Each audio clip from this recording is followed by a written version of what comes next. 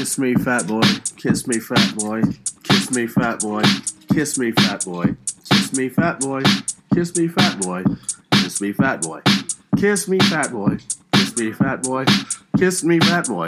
Kiss me, fat boy. Warning, the following podcast contains explicit themes and explicit language and may not be appropriate for younger or more sensitive audiences. There are also discussions of things that can be triggering, so please be careful and listen with caution. Spoiler warning, we do give spoilers for all these different Stephen King books, movies, and TV shows, so there's tons of cross-references as well that we can't control, so you've been warned.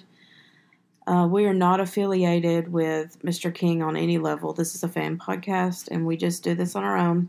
We have no affiliation with him or any of the entities that produces various works on various platforms. And the views expressed on this podcast may not necessarily be those of the host or the sponsor. Okay, so Serena, I'm here today, and I'm having a kind of like a meh day, so I decided to Hulu and chill, even though I'm by myself, so there's no chill to it. But my version of chill is just I've made myself some Earl Grey tea, and I'm chilling. So anyway, I decided to look up Castle Rock. So Castle Rock is a television show. I don't know if it was from Hulu originally or if it is just on Hulu now. I saw it and I thought, what a strange name. But then I thought, wait a minute, that's actually Castle Rock. So I decided to check it out since I'm kind of by myself today and can actually watch some television. So I wanted to give a little feedback because obviously at this point I think there's 2 seasons and I just wanted to give some feedback on it as I go along. So this will be little drop-ins here and there. And anyway, so let me just kind of do a quick look at the different things that what it's basically about. Okay, so I did some checking, and it is an original Hulu show. And so far, it has 2 seasons with 20 episodes. And I guess it's done. It's canceled. So they only got 2 seasons. So at least there's that. At least we know for the finality. And I talked to someone who watched it, and they said basically like, yeah, it was okay, I guess. So I don't know. I've only started the first episode, and I'm seeing they're just pushing things up first and foremost. I feel like it's kind of like shoved down your throat too much already, is my first impression. My second impression is I think you have to be like a Stephen King person to really get this and understand it and everything. And, sorry, got a message. All right. So I just don't understand, like, I don't know, maybe that's why I didn't float too well. Maybe that's why I only did 2 seasons and then canceled. But also, in generally, it just seems like that's like the thing now with these streaming services, especially like Netflix is notorious for doing 1 or 2 seasons, and then that's it. That's all you get. I mean, so I'm not sure if that is what happened or if they canceled it because everybody's like, what the heck is going on? Like I said, you would really need to know Stephen King. There's so many references. And Stephen King is a very dated author and production of all things horror. And I don't mean this in a hateful way. It's just that so far my podcast is super new. And I look at the demographics that are provided. You don't have to provide demographics, but the ones that are provided show that everybody who listens to my show seem to be the ages 35 to like 45 or 50 or something. So I think it's just kind of a dated thing, I think, I'm 43, so I think we just kind of love Stephen King, and we're older now and we can appreciate it. And some of it's nostalgic, and some of it's like, oh, wow, I discovered this. Now I get where all the hype was about back in the day. But different younger people might not appreciate it. Stephen King is definitely, I wouldn't say his older material is woke. I just finished reading Sleeping Beauties, and there was like an attempt to be woke at that, but that's a different subject altogether. And I'm not, and so, anyway, back to the show. So already right in the beginning, I'm seeing tons of people, and listen, it's a good way to kind of visualize how all these Stephen King books are, connected, especially since there's several novels and short stories that take place in the city of Castle Rock, just like there's a ton of them that take place in Derry. And I think there's several that take place in Haven. So I'm just saying, like, these things do happen. His things are intertwined. But you have to, I don't know, it's not all happening all at the same time. So I think they're trying to make this all together at the same time or within lifetimes of each other. And that's fine. But I just don't know how well it's going to go. So that's my first original thought. My second thought, or my third, whatever. My next thought is that I think a lot of people jumped in that have been in his most famous works and said, I want to be here. I want to be here. I already saw Bill Skarsgård. I see Sissy Spacek. She was in Carrie. Bill was in the newer version of it. So I'm seeing a lot of people, So I'm just saying. And the focus seems to be on the first season starting out about the prison, Shawshank. So we'll see. And it's kind of funny because, like, in real life, most prisons are isolated. And this prison's, like, in the middle of town. And, the reason why they don't do that is, first, it's not always safe to have a prison where people can escape next to, like, a school, or a town or whatever. But also they do it because it tends to ruin towns, so nobody wants nobody wants that. So if economically it ruins a town for a prison to come there, that's just my experience in because I work in the justice system. So that's why they're off by themselves. They have more space to be, and if they need to expand and whatnot. But so just sitting like this surrounded by the town, and the town looks like it's dying. That actually is exactly what would happen if you had a prison, especially a nasty prison like Shawshank, in the middle of a town. Keep in mind that this is the place that so many weird things have happened. Castle Rock is where Cujo happened, where I guess the Dead Zone and the Dark Half had some connections with Alan Pangborn. And Alan Pangborn's in this as an old man. And so, of course, Shawshank Redemption, that movie and that novel, short story. Excuse me. But anyway, so all this is there. So, I see that Alan he's always shacked up with a woman, isn't he? He must be an extreme ladies' man. But yeah, I'm not really feeling this, the actor. I don't feel him as, Alan. I don't feel like he's got the right Alan-ness to play the part so far. He is in this as living with this, Sissy Spacek, who plays, Henry Matthew Deaver. Is that right? His, mother, his adopted mother. But anyway, so here we go, and they're already starting to, start off with a bunch of stuff, and that's where we're at. I'm kind of like, okay, we'll see what happens with this. So that's where this is in episode 1 so far, and I'm just going to keep watching and drop some more content. So I just finished the first episode, and it was interesting. It's called habeas corpus, which is a legal term that means deliver the body.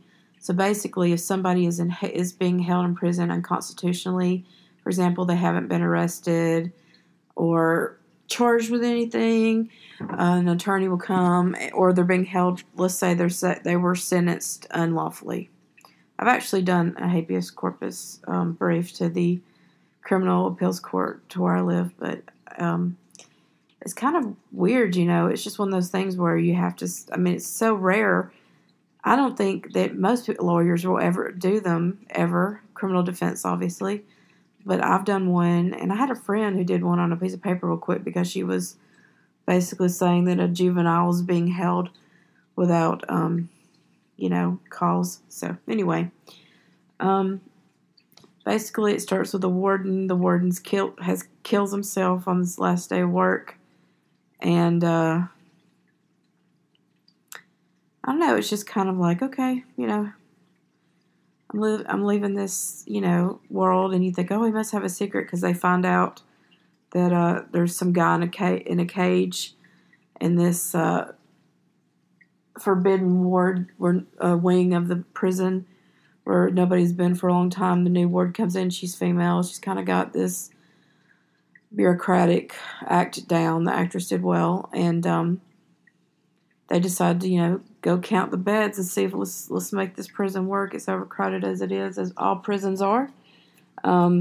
So when they get down there, they find a guy in a cage. It's the Skarsgård guy, and he doesn't say anything except he asks for Henry, and then once he asks for him, that's all he says. But he's always supernatural because at the end he escapes and kills all these people in his way, and that's it.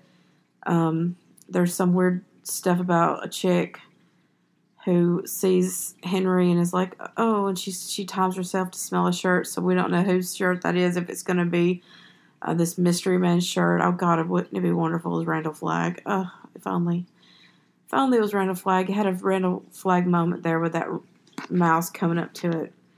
It reminded me of, The Stand when Randall finds his number one man. Anyway, so yeah, it's okay. But at the very, very end, you see that, turns out that the warden, even though he, by the way, the most creative suicide I've seen depicted on television, I thought it was interesting, where to make sure he got the deed done, he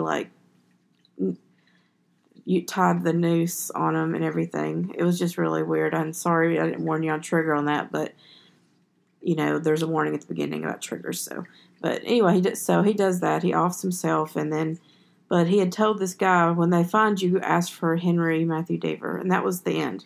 And that's how it ends. So, we'll see how far it goes into this. Please let it be Randall Flagg. I know it's not going to be, but I really want it to be Randall Flagg. Just a little quick check-in. I started the second episode, and I just have to say this before I forget. Dale is, I guess, the name of the warden, and they're showing flashbacks of different things, but Henry went to Dale's widow's house to talk to her, and he looked at the wall, and he's like, looking at the paintings on the wall, and she's like, are you admiring my husband's art? And he's like, he painted these? She's like, yeah, he could have been a professional. And then they show like this owl, and it looks it looks not like a professional. I feel like the prop man's like, oh, real quick, hurry, grab an owl. Just do it real quick. It was just really funny to me. I'm so mean, I know. Also, the hopeful Randall Flagg guy, so far, that was just a hallucination, so that he didn't kill everybody in the prison, so that's good.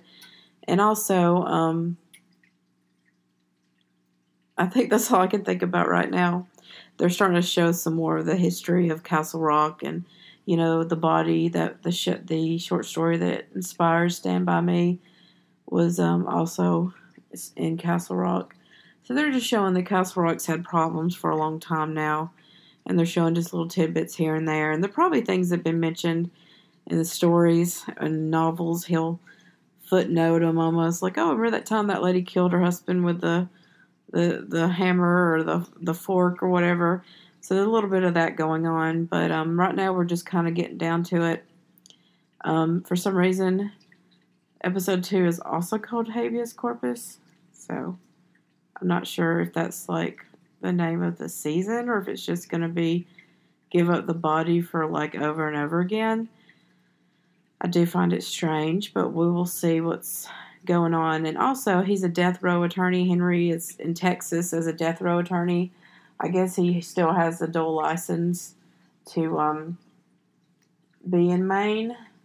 I guess we're not going to worry about the reality of how lawyers work. But you can't just show up at a prison without prior permission. You have to set up an appointment. They have so many rules. You can only wear certain clothes, certain colors. They want you to wear a white shirt. I mean, they're very strict. So him just showing up at this prison is just, I know it's fiction, but I don't know. And he shows them his driver's license, which isn't, you have to show him your bar card and your driver's license. I don't know why I care about that kind of stuff. But anyway, so he's sitting there. Before, in the very beginning, he was an appeals lawyer, a death row appeals lawyer, which is a pretty hardcore, specialized and intense part of practicing law. Okay, these guys, they live in the capital of whatever state they're in. Usually, their office is there, and that's all they do all the time. There's a certain procedure you got to do. I mean, it's just step 1 through step 20 or 100, depending on how many motions. So it's very, very methodical, and it's very sad. It's a very sad part of practicing law, and I just, it would be very stressful. So the fact that he's more stressed out about coming back home says a lot. Okay. And also the warden's this is Lily White, Maine. You might as well leave. And that goes to what we had talked about before. Person of color. They just, Maine isn't really friendly. If you hear an introduction episode, you can hear Mike talking about how he was treated as a person of color when we visited Maine. So at least they called it out and, said it. And when his prisoner dies but then doesn't die or comes back to life, and they shut the curtains real quick and kill her, I'm not really sure what the law is in my state on that. I know that a lot of people, I think the rule is if they live, they have to stay in life, usually, I think is the thing. I don't know. There's been a lot of weird things like that come up. People say, well, if they are sentenced to death, then they automatically are free.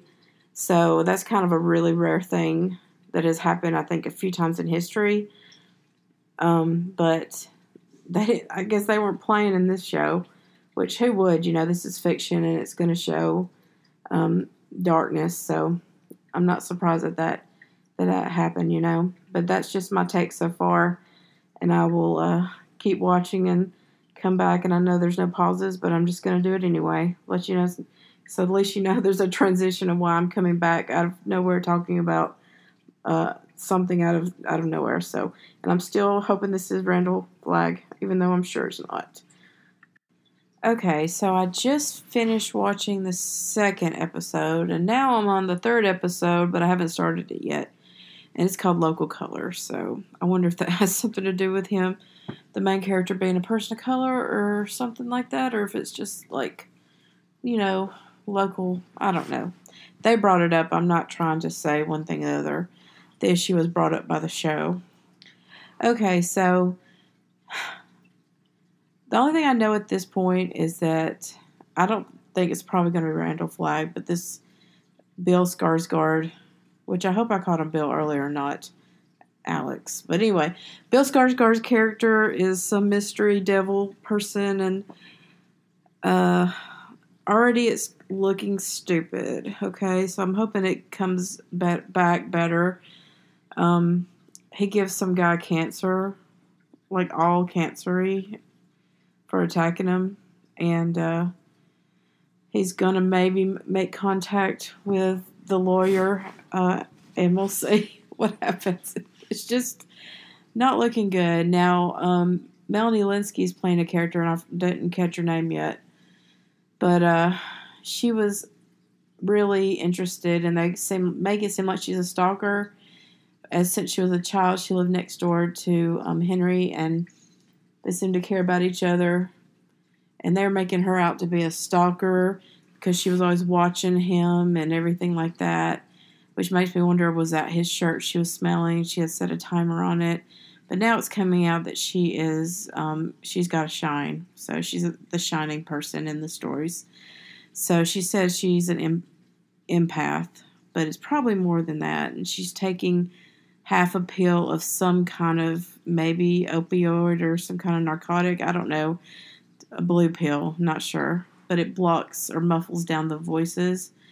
And she's saying that she's not a psychic, but she's an empath. But if she's hearing voices, I think she's underestimating herself. And by voices, I think she's hearing people's thoughts or hearing things about people. So that is the only thing that's kind of interesting me at this point, because I'm not enjoying this so far. And I have a feeling that there was a reason why there's only 2 seasons. So this is kind of morphed into a watching party. So at this point, stop what you're doing and watch season 1, episode 3 with me. And we'll pick up from there. Okay, so I finished episode 3, which was called Local Color. And it was about, the Local Color was about the plan to bring some new growth into Castle Rock, because like I said, prisons tend to kill a town. That's why they usually are out in the middle of nowhere, especially this place, which is, got supernatural elements, but also, everybody who works, there's no other job basically working at the prison. So that's Melanie Linsky's character was trying to bring in some local color. So she's a real estate agent. She has a development plan, and she has The Shining, which is what I call the psychic ability in Stephen King's world. Mike calls it the line, but I call it the shine. But anyway, she has this empath. She says she's an empath, but I think there's more to it. But empath would probably be the best way to describe it, because she takes half these pills to block out the voices. Well, she had been watching Henry for years, and the shirt she takes out and smells it. It turns out it was her flannel shirt she wore the night that she pulled the plug on Henry's dad, who was on life support after being found at the bottom of a cliff, and then Henry had been missing. That's like the whole premise of the beginning of the story. So we don't know if she really did it or not, or because she is such an empath, it could have been someone else was doing it and she felt it, like she literally did it, or she did it because that was what somebody wanted to do themselves, and she acted it out because she's so connected to Henry. It could have been his wishes, or it could have been that she did it and doesn't know why, or she did it. There's obviously something going on. She didn't just do it. But anyway, also, she is wearing sunglasses all the time. It's like her way of trying to block out all the voices. And she runs out of pills. She runs out of money. She gets arrested because she goes out and sue a weird trailer park where all the kids are like, all our parents are at Castle Rock. So it's some weird, pretend court situation where there's a judge and they're all wearing paper mache masks, and it's just really artsy. I'm just thinking, these kids in this trailer park are not going to be doing something this highfalutin. It was just too much. I know Castle Rock is weird, but come on. It was like an art project, like a really well done paper mache mask. It's like an artist's wet dream. I just do not think these kids have got it in them, and it was just too much of a cliche. Like, my dad's in prison, bury me. It's just stupid. I'm sorry, but it was stupid. But Melanie Linsky seems to be saving the show a little bit, and they're turning Alan Pangborn into a real creep. Apparently, it comes out in episode 4. It comes out some more stuff about him, but they're just painting him out to be a creep. He tells the warden, don't ever let this guy see the light of day. Talking about the mystery guy that's being played by Bill Skarsgård, and who has some kind of supernatural power. And in this episode, they're trying to get him scheduled to do some kind of hearing. We're talking about habeas corpus earlier, and now they're talking about, the prison. Okay, jail is where you're held locally until you're convicted of a felony or if you're convicted of a misdemeanor, you can serve your time in a jail. That's like a county jail. Prison is where you serve after you've been convicted, and it has to be a felony. I just want to point that out because if people talk about going to jail and prison, they don't know the difference. Sometimes going to jail is a lot better than prison and vice versa. I mean, in real life, I'm not talking about Castle Rock, But anyway, I've had people say, no way, I don't want to go to prison. And I've had people say, no way, let me get sent to prison and serve because I do not like it here. They have more freedom in prison, but then some of the prisons are rough stuff. So it just depends on what level of security you in your record and just, how you feel about it.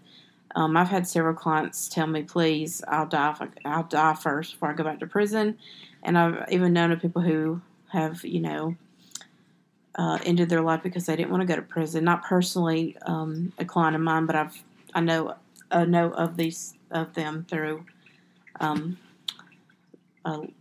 people that I know. So anyway, there's just a lot of ideas about prison. I know it's just one of those things. Obviously, going to Shawshank, I called it Castle Rock, didn't I? But going to Shawshank is rough. I think no stretch of the imagination. So this is depicted as a very rough prison.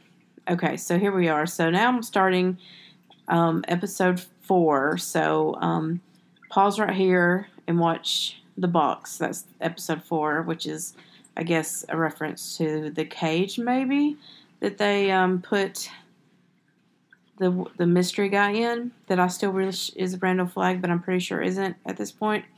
So pause right here and then go watch it.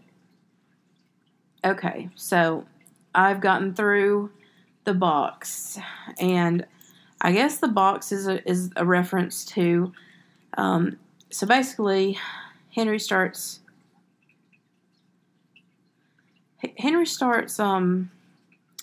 trying to piece together his life. He's trying to figure out what's going on, what happened to him. He wants to take his mom to be with him in Texas. That's where he lives. People say he killed his father. That's why he's got this bad rap around him, that he's the one who pulled the plug on his father and that he pushed him and all that kind of stuff. He was like a child, so I think all that's kind of absurd, but of course that's how local legends start, isn't it? I mean, that stuff really does happen in real life. Doesn't have to be fictional. So people do start local legends about people, and sometimes they can't shake them, and that's why he left town. So far, that's all we know he's done. It's only in episode 4. So he starts looking into his past. He goes up to find out some records about what happened. He realizes that the person who was got in trouble, all those records were sealed off and unavailable, and so he ended up going to the house of the man that they suspected. He asked his mom about it, and she decided. Sissy Spacek plays his mom, and he was basically like, we never talk about what happened to me. Why don't we talk about it? And so she did the classic. She has dementia and everything, but she still has her faculties enough. She's not progressed far in the disease enough. So she can actually be present and converse, but then she might have bad times, bad days, and then there's also, that sundowning where she's worse at night or whatever. So, she's still there. Her character's still there, and that's an accurate depiction of the way dementia and Alzheimer's type stuff works. It's not just black and white. You're not just like crazy all the time, or lucid all the time. It's a mix in between with brain injuries. That's just the way it is with brain disease too. So she basically deflects and says, oh, yeah, well, how come you're going to put me in a nursing home in Texas? You are going to take me out of a box in this house, and so everything. So, he had talked to Alan, and they're really making Alan into a bad guy. And first of all, apparently Alan's been having an affair with Sissy Spacek. It's implied they've had an affair their whole life. And as soon as, he moved right on in after the dad was gone, and it was obviously secretive, but now that he's out, as soon as the son left, he moved right on in. And it's just kind of like, man, y'all don't do that to Alan. He was such a good guy. he's been a real dick in this show so far, and I know he might have reasons to fight, and I hope that they redeem him. But I can't believe Alan was one of the best characters. Even his stupid magic stuff is gone, and I don't understand. I don't know what they're doing, where they're going with this. Alan knows about this weird devil child person that's now Bill Skarsgård, and he's like, don't let him out. So something's going on, and we don't know what it is yet. But the box refers to this little box that was outside of this man's house that Henry went out to. He's got a French name, I can't remember. He went out there to look around, and he found a shed that looked like a box, and it was padlocked, and he kind of was freaking out over it because he'd been having flashbacks, and he busts open the external padlock, and he sees that there's like a bowl with food, and he started thinking, is this where this jerk kept me or whatever? And then he went inside that, snooping around, and the guy came home, and he found out he had the records because he said, I want to see what they did about me. And all he says is like, I never touched you. You know that, right? So it's like, does that mean he had them? I think it does. So not sure what's going on with that. And then they're about to do the hearing and for Bill Skarsgård character, and they're going to get him out. But they've already offered a settlement of $300,000. The prison did, the warden did, and I thought it was so crazy. That's the way people act and everything. But I just wanted to say that the guard is trying to help him out, and I can't remember the name of the character, but he's the guy that was in Shameless. He's one of my favorite actors. He was also in Twilight movies as one of the original vampires with his white ass hair. It was pretty funny. But anyway, he's the guard that's the whistleblower. So I think he was due to get some money as a whistleblower due to statutes, and he was going to get it. He said, hey, dude, we're going to get out of here. Me and you. It's our last day, blah, blah, blah. Well, Henry pulls the plug on it at this point. I have 5 minutes left, so I wanted to touch base, because I think that's what's going to happen. But he pulls the plug and says, I'm just going to take the settlement. Y'all, you cannot take a settlement for your client. I know everybody says they can or whatever, but it's against, not that Henry may be Mr. Perfect practicing law, but the defendant, the client, the person he would be the plaintiff in this type of case if he's going to sue. They take a private settlement. He don't even have to, file anything. It can be all hush-hush. It can be sealed off. That's fine. But he has to sign. So the fact that Henry's like, we're taking the settlement and running without even talking to the guy, that can technically happen. But at the end of the day, he would have to sign something. So I just want to point that out. I don't know why I'm being so lawyer-ish with you guys, but it's just like, this stuff like this drives me crazy. This is why I can never watch these types of shows, the lawyer cop shows. They drive me crazy because I know the law and the Constitution. It drives me crazy. Okay, so that's my check-in, and I watched the last 5 minutes, and if nothing else substantial happens, then I'll see you in a minute. Damn. Those last 5 minutes were quite substantial of episode 4, so we hadn't started episode 5 yet, so alrighty then.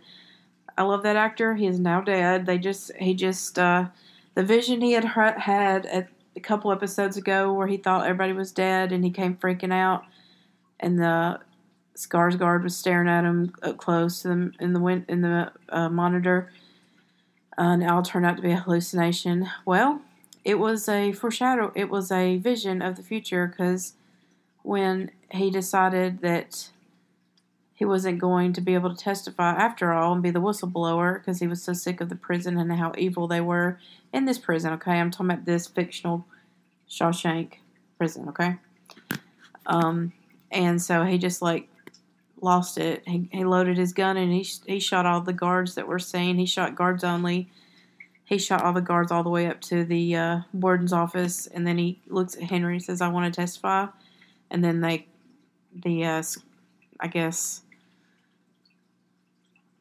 I don't know. It's kind of like the squad guys come in and throw one of those smoky bombs down and kill him, and he dies. So he's gone. But that's sad. But that stops the settlement from happening, and I'm about to start episode 5 of season 1 called Harvest. So we'll see what happens. That was pretty amazing so far. Something finally kind of happened, even though I still hate all this jail prison stuff.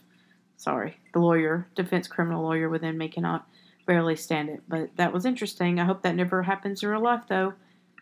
Okay, so I just finished episode 5 called Harvest. And basically, I don't know what happened with the hearing and the settlement. All that kind of just got blown away because of what happened with the guard that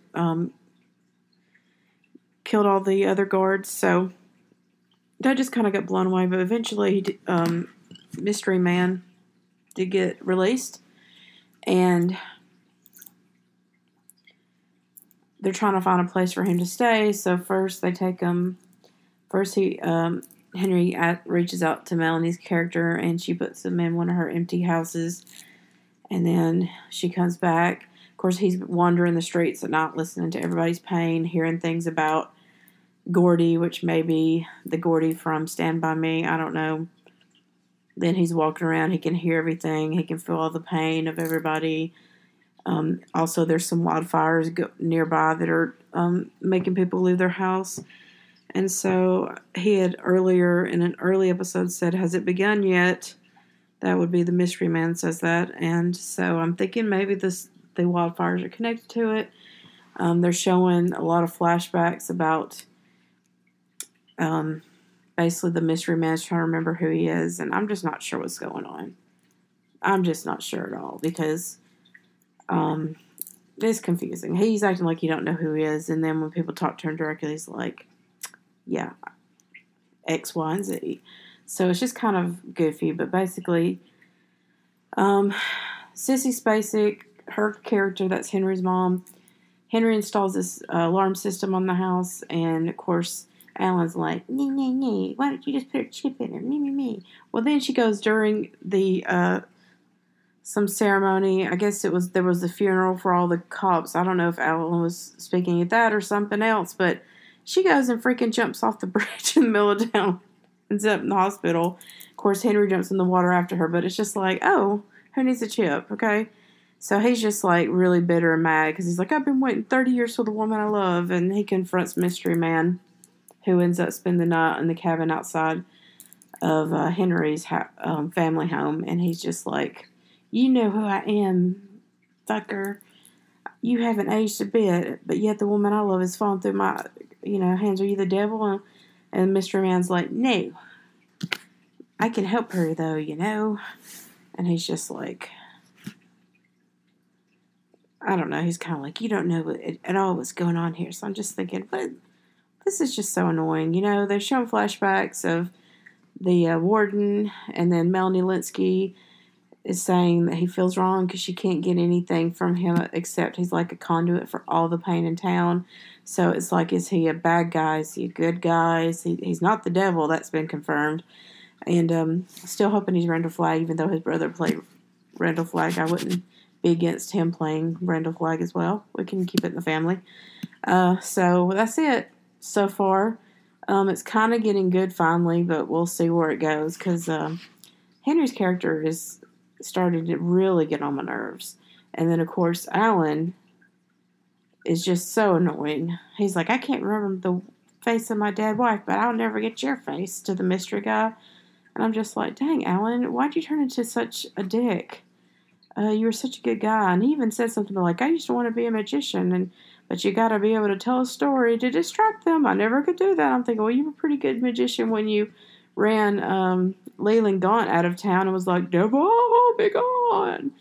And I love how everybody's acting like, oh yeah, that time we all sold our souls and the town was burned down. I mean, people, I know that's part of the magic of these towns up there, these fictional towns, is that, like, nothing ever happened. But Alan remembers it, so why is he acting all stupid? Like, how can he go on living a normal life and acting like, everything's cool when he's met, like, Leland Gaunt, and he's met, the alter ego for in the other half, and he's met, I think he's been at least a couple of stories, and he's dealt with all these creeps and supernatural things. So why is he acting all stupid now? So, and I just would love to see if he probably will make a deal with the devil, since he's turned into a total unredeemable character, but we'll see. So I'm about to watch season 1, episode 6. It's called Filter, so we'll see. Hope you're enjoying this watch party of Castle Rock with me, Serena. Okay, so I just finished episode 6, Filter, and it was interesting. So Filter is in reference to what happens at the end when Henry meets these strange people that in the woods that he saw there at the funeral of his father, when they exhumed his father's body and reburied it properly. Which, by the way, that's another, like, Alan Pangborn being a jerk. He just, like, paid money to he just let somebody pay money to move the body of his rival, basically, because he was in love all those years with Molly, which is Susie Spacek's character. And anyway, so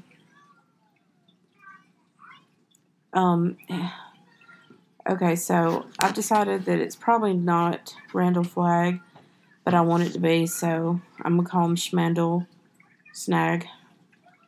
So Schmandel Snag has figured out that he has powers, or he's been, just hiding it the whole time. But I think there was a moment where he said, I remember a couple of episodes ago. So anyway, so basically he had told Alan that he could help him. And then when he comes back, he says, he comes back and it turns out that he didn't help. He's like, why'd you let me stay in that prison all those years, or let me be in that box all those years? So definitely Schmandel Snag is in full force and effect.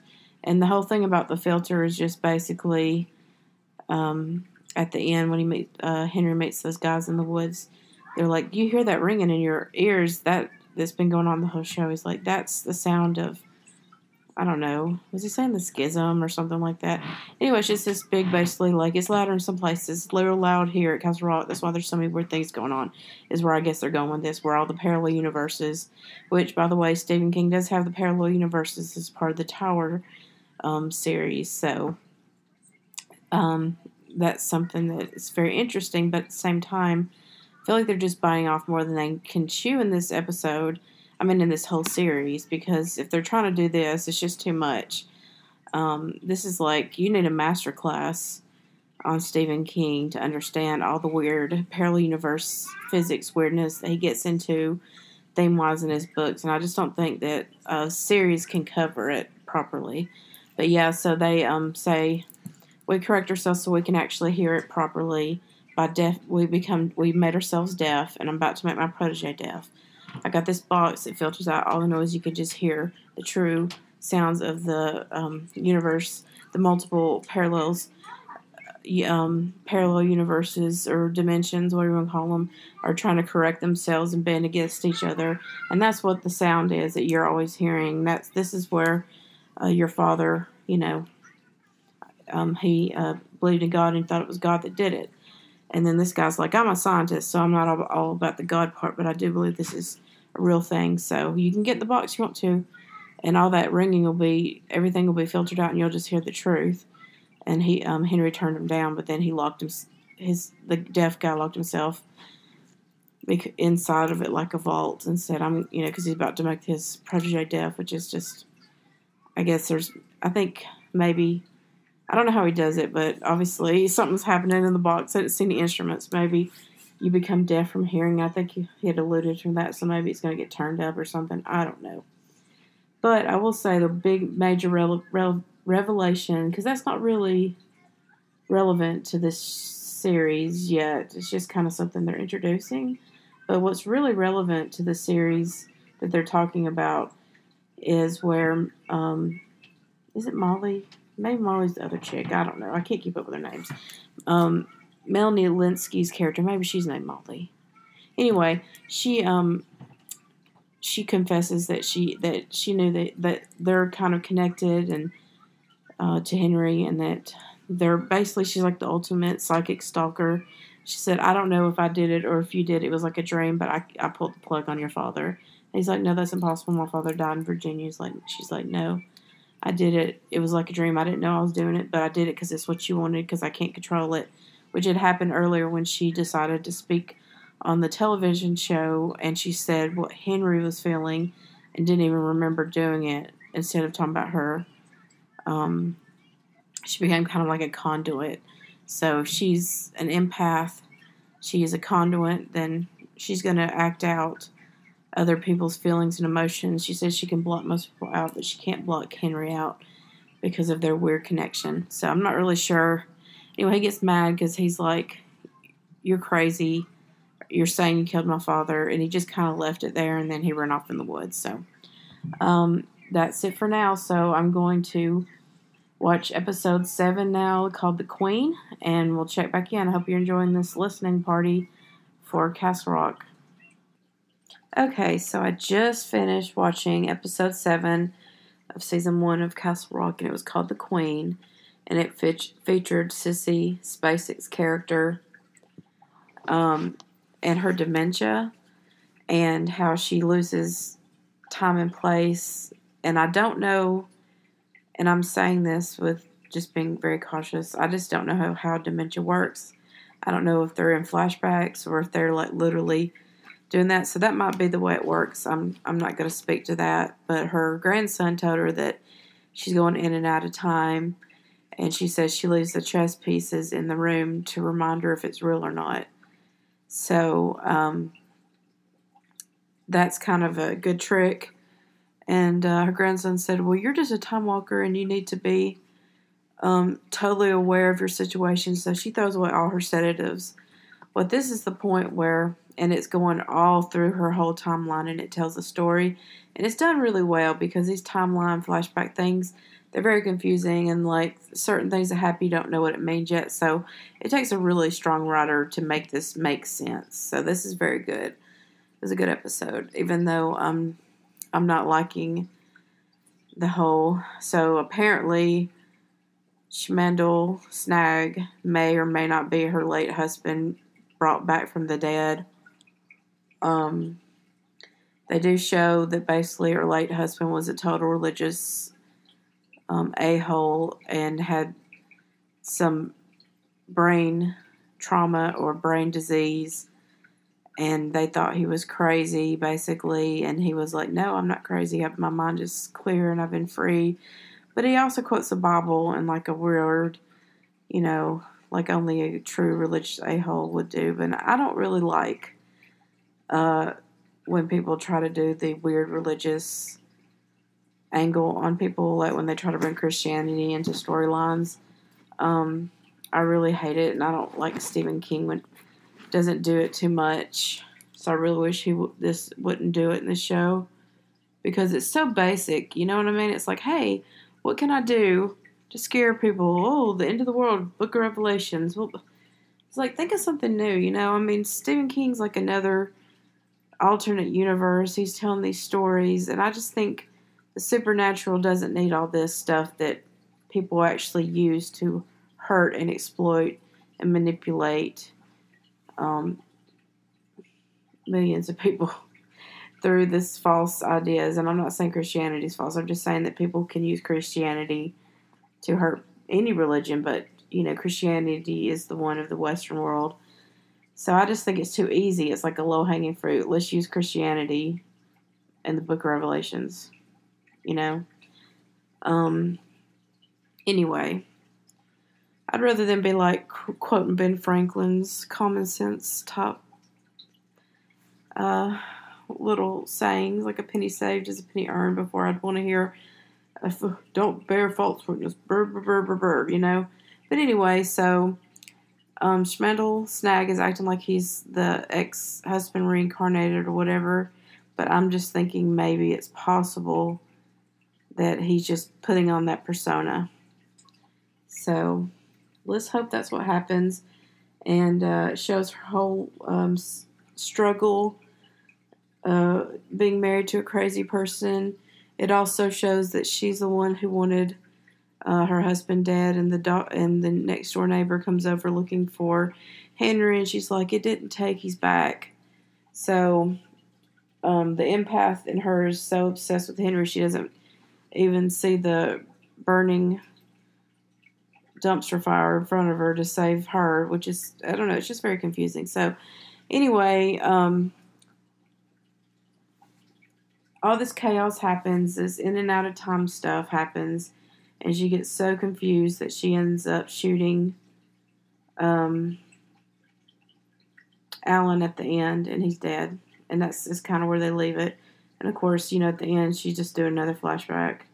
So it's very confusing, but it's also very interesting, and at the same time, it's very unfulfilling. So, checking all those boxes, aren't we? Okay, so I'm going to stop here and watch Season 1, Episode 8 of Castle Rock Past Perfect. I hope you're enjoying this watch party with me. I'm actually having fun doing this. Okay, so I just finished Episode 8 of Season 1. And I don't know, this show's taking a dumb turn. So basically, even though Henry's mom killed Alan, they're blaming it on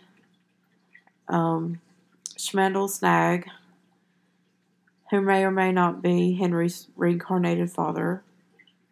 But then he's also coming to other people, like he comes to Molly is the character's name for Melanie Linsky, and he's like, "I've been there with you all along," blah, blah, blah. So I'm thinking that he is maybe the spirit of the woods. I don't know. They're losing me on this. It's getting too deep, but it's not. It's like fake deep when you want something to be deep and you just like make up a bunch of stuff, but then you don't back it up, so it's not really deep at all. I don't know.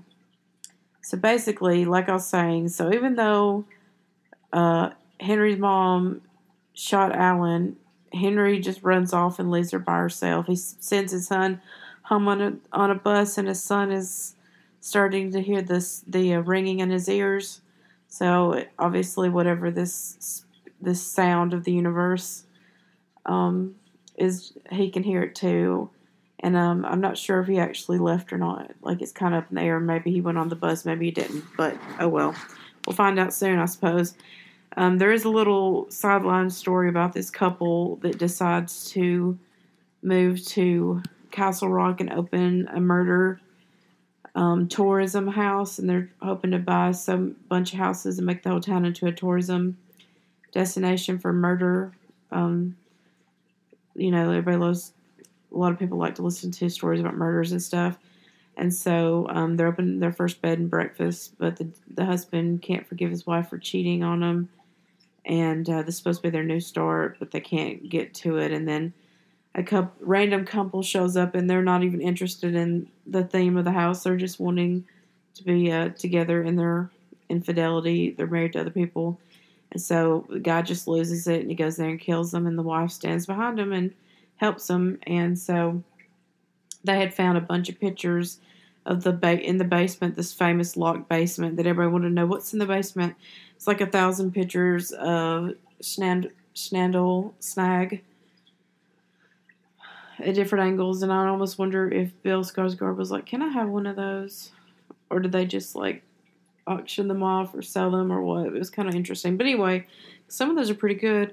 They said it could have been a professional painter. Yes, those paintings downstairs in the basement were good, but not the ugly owl from earlier, so I'm not sure what's up with that. But anyway, so they just keep losing it, and eventually Henry, who should be staying with his mom, or at least having somebody stay with his mom, or maybe even put his mom in the hospital or in some kind of situation. There's like a home health nurse type thing. But no, he's just like out roaming the streets all confused. And he decides to go look in the basement. After he talks to Molly, he goes down to the basement and he finds all these paintings in the house. And then they try to kill the weird murder house people, try to kill him. And he gets out barely. And he's saved by the stoner chick that's friends with everybody that runs a taxi in town. And she had come there earlier and was suspicious when she found a bloody bracelet. So anyway, their little story was interesting, even though it felt very much like American Horror Story a little bit. So I feel like really wish that this would stick to Stephen King stuff and not try to be something else, try to fit into a box to appeal to people. Stephen King is his own thing. You don't have to make it into some Stephen King's version of this or that. Let him be him, So this season is getting kind of stupid. So there's 2 more episodes. So I'm about to watch episode 9, which is called Henry Deaver. Thanks for being here for my listening party of Castle Rock. Okay, so I just finished the 9th episode of season 1, Castle Rock, called Henry Deaver. I hate this show. It's all like dimensions and one Deaver. This is one Henry Deaver for one dimension was Schmendel Snag. And then the other Henry Deaver was the other one. And that's why he was missing no frostbite for 11 days, because he was being held in the basement of the crazy mean dad. And that's why he hated him, because he had false memories of him or from the other dimension. I don't know. Very, very annoying. And it's kind of depressing because Schmendel Snag is just really Henry, and he's a genius neuroscientist type guy that's changing the world for Alzheimer's forever. And now he can't do any better because he's stuck. So who knows how he's going to get back. We'll see. There's one more episode called Romans, so we'll see. I'm about to watch it now. And I'm very annoyed and very not into this show. So, goodness. All right, guys. Thanks for listening with my listening party. Stay tuned. Okay, so I just finished the last episode of that season 1. It was called Romans, and it was talking in reference to a verse from Romans talking about the wages of sin is death. So I need to backtrack a couple things that I might have said wrong during this whole thing, because I was thinking about it. I hadn't listened back or anything. I was just thinking about it. So, I think I had said Molly is Melanie Linsky's character, so I think I corrected that eventually. Another thing that, trying to think of the different things that I messed up early on. Now, in an earlier episode, I will point out that when Molly was looking out of the window, she saw this weird, almost like ghoul character, and you couldn't see it. It was like a distance, and I paused it, and I couldn't really see it good. And that is kind of like in reference to what happens in this last episode, I think. I feel like I need to go do some deep diving to see which stories or whatever is based on this season, because I don't know. I just need to know more, because at the end it almost seems like it could have been Schmendel Snag. But anyway, so all chaos is breaking out. Basically the idea is because you're in the wrong dimension, you are chaos, like the dimensions can't handle you being in the wrong dimension. So like if you belong in dimension A and you accidentally go cross into B, all chaos will break out until you go back to A. That's basically the premise. Which, that's a good idea. That makes sense. Put things back in their natural order. So Henry Matthew Deaver, anyway, he is supposed to be the kid, so that's who he's supposed to be, and he has this whole other life where he's doing all this stuff, right? That was in the last episode, but all of a sudden, chaos is breaking out. And I like to point out that his version of Castle Rock was all beautiful and happy. And that brings, shows that because he's in this dimension, that's the reason why they're Castle Rock and Shawshank is going to hell in a handbag, because he is there. Even though he's been locked underground, somehow it thwarts his bad juju a little bit. Well, anyway, the whole episode is basically showing how he can, if I can get you back to that spot in the woods. He sacrificed his life to come back to save the little boy in his dimension. And his punishment is to be stuck in this dimension indefinitely. No help save dementia or Alzheimer's. None of that. But then at the very end, he pushes Henry to go in the woods against his will, and they have a skirmish over the gun. And at the last minute, they both hear the sound of the ringing in their ears. But at the last minute, in a confrontation, the kid's face goes monstrous. So, boom, that's it. Then it shows a year later where Henry's now doing attorney work in Maine again. And then it did turn out he did kill his father. He pushed him off the cliff, and then he was paralyzed and on life support. And then Molly finished the job because that's what people wanted. And she's an empath, so she did it. And he was an evil man. The father was an evil man and crazy, and he was going to kill her he was going to kill the mom for having an affair with Alan. So I just don't get it. I really hate that, one, they made Alan into a really bad guy. And then another thing they had alluded to at the end was that in this dimension, I like to point out, in this dimension was not the dimension of needful things, because they're talking about Wilma Jersnick, her property line at the very end. That means she's still alive in this timeline, or this dimension. Therefore, maybe that's why Alan wasn't so crazy with all the supernatural things, because he never dealt with, I guess he had never had all that stuff. He was never dating Polly as he did in Needful Things. He never dealt with Leland Gaunt. He was not really a magician. Maybe those were hints he was drawing, because he said, I always wanted to be a magician, but I never could, in his speech. So I guess that means the other Alan, the Alan that I like, who is not a total dick, who did not, even though they just moved his ex's rival to a potter's field. I get it, he was a jerk, but I'm just saying, that was just not our Alan from Needful Things, okay?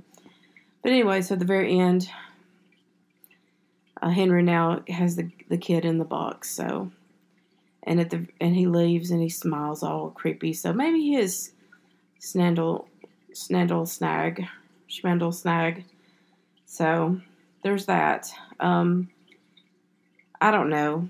Boo. Do not recommend this series, except it has little things here and there. I feel like I need to do some research. If I find the stories it's based on, obviously I'm going to read it and do a podcast on it. But this has been the listening party for season 1, and I'm going to wrap it up. Hope you guys enjoyed it. If I messed things up, I'm sorry. I think I know for sure I did mess up a lot of things, because I, didn't catch it with like a lot of things. The big reveal makes all this stuff make sense. So if I messed things up during it, sorry. Oh, and the very last thing was Jackie Torrance is going back to where everything started. So the question is she Danny's daughter? Like, as in Jack Torrance's granddaughter? There's that. So, and she was the one that was like, that intervened a lot and drove the taxi around, so I forgot to mention her, that her name was Jackie Torrance, which I thought it was just giving a nod to it, but now I realize it's another dimension and it all kind of makes sense. All right, then. Thanks, guys. See you later. Okay, guys, I'm back. So I decided to do both season 1 and 2, listening party. So I just finished season 2, episode 1. And this one is about, it says Misery has arrived is the big preview. So, like I said, this is an alternate universe where these things are set in present day. And the characters are commingling in a way that they normally would not. And so we got Miss Misery, arrives as Annie Wilkes. So Lizzie Kaplan is playing her. So I do not like Lizzie Kaplan for this role, but she's done well so far. I don't know, something about, it's like she's in everything, so I'm not sure if she's the right one for this, but it will unfold. She's done good so far. So it starts out with her driving around the country with her daughter, and I have not read Misery, so I do not know the backstory, okay?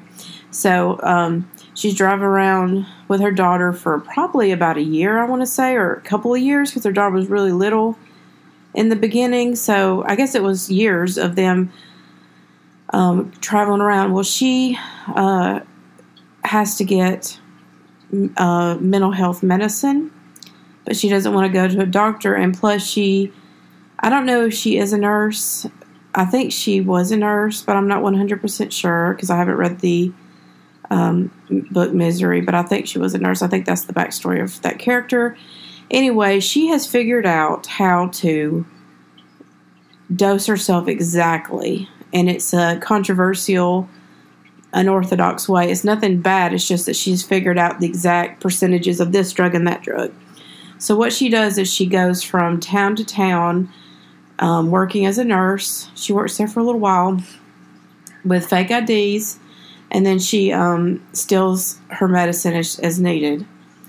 And things are getting, of course, nowadays it's getting more and more intense, of course, but she's still continuing her journey, and they're singing this like happy, lovey-dovey song, but then it shows that the daughter's discontent because she's a child. She was okay with it, but now she's a teenager, and she's, wanting to put roots down and have friends, and she sees girls playing, and she's like, man, you can tell that's what she's thinking. She doesn't say it at that moment, but it comes out later. Well, so they basically get lost and end up in Castle Rock, and they see something in the road or something, and they get in a wreck. And so in order to fix her car, she has to wait a while and earn some money. So she starts working. They're living in like a little trailer park that is owned by Ace Merrill. So obviously, given that this is present day set, Ace Merrill died in the 90s, the early 90s in the book Needful Things.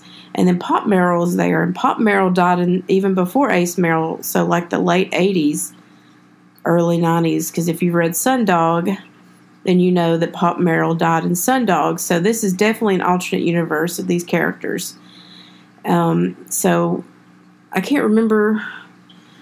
So the story between Ace Merrill, and he's obviously any incarnation of him he's a jerk. So he provides free Wi-Fi, but he says he rides on. So he ends up bringing his own demise down. But first, let me backtrack. The backstory with him is that he has Pop Merrill has an adopted son and daughter from from Africa. I don't know where they're from exactly. And Ace, Ace sells land. He runs properties. He works with Pop, but Pop also has these kids, and he's building this. Adopted son is building a mall or something like that to compete with, and now Ace runs some malls and properties too, and his tenants are leaving to join this new mall. So basically saying, my family member is working against me, so they have this tension. Well, the brother is running property, and Pop supports him, and he's trying to be neutral, which is definitely not like Pop, because Pop's a bad guy too. So we'll see how they end up with this version of Pop. Well, anyway, the boy's sister is a doctor at Castle Rock's hospital, and she notices that Lizzie, she finds her trying to take medicine, and she basically confronts her and says, are you trying to steal narcotics? And she says, no, I'm just trying to take my actual prescription. And then she explains to her unorthodox use of mental health meds to get the right amount, because she starts having delusions when she runs out. Anyway, so she had broken into the doctor's home and stole her card, and somehow, I want to say that, and then Ace throws a Molotov cocktail into that house and burns it to the ground. Just as she's leaving, she saw what he did, but so basically Ace knows that she saw it, and anyway, so the doctor offers Lizzie the chance to continue. She says, you're a good nurse, and I need all the help I can get. And now that I know that you're not trying to steal narcotics or opioids or any kind of addictive medicine, I'm going to write you the prescription and allow you to stay. And of course, the idea is that nurses with mental health problems can't have their license, I guess, is maybe a back thing. I don't know anything about it. I do know that if you have paranoid schizophrenia, you probably would disqualify you from being a nurse or having a security clearance. I don't know specifically, but I can imagine something like that would be a problem.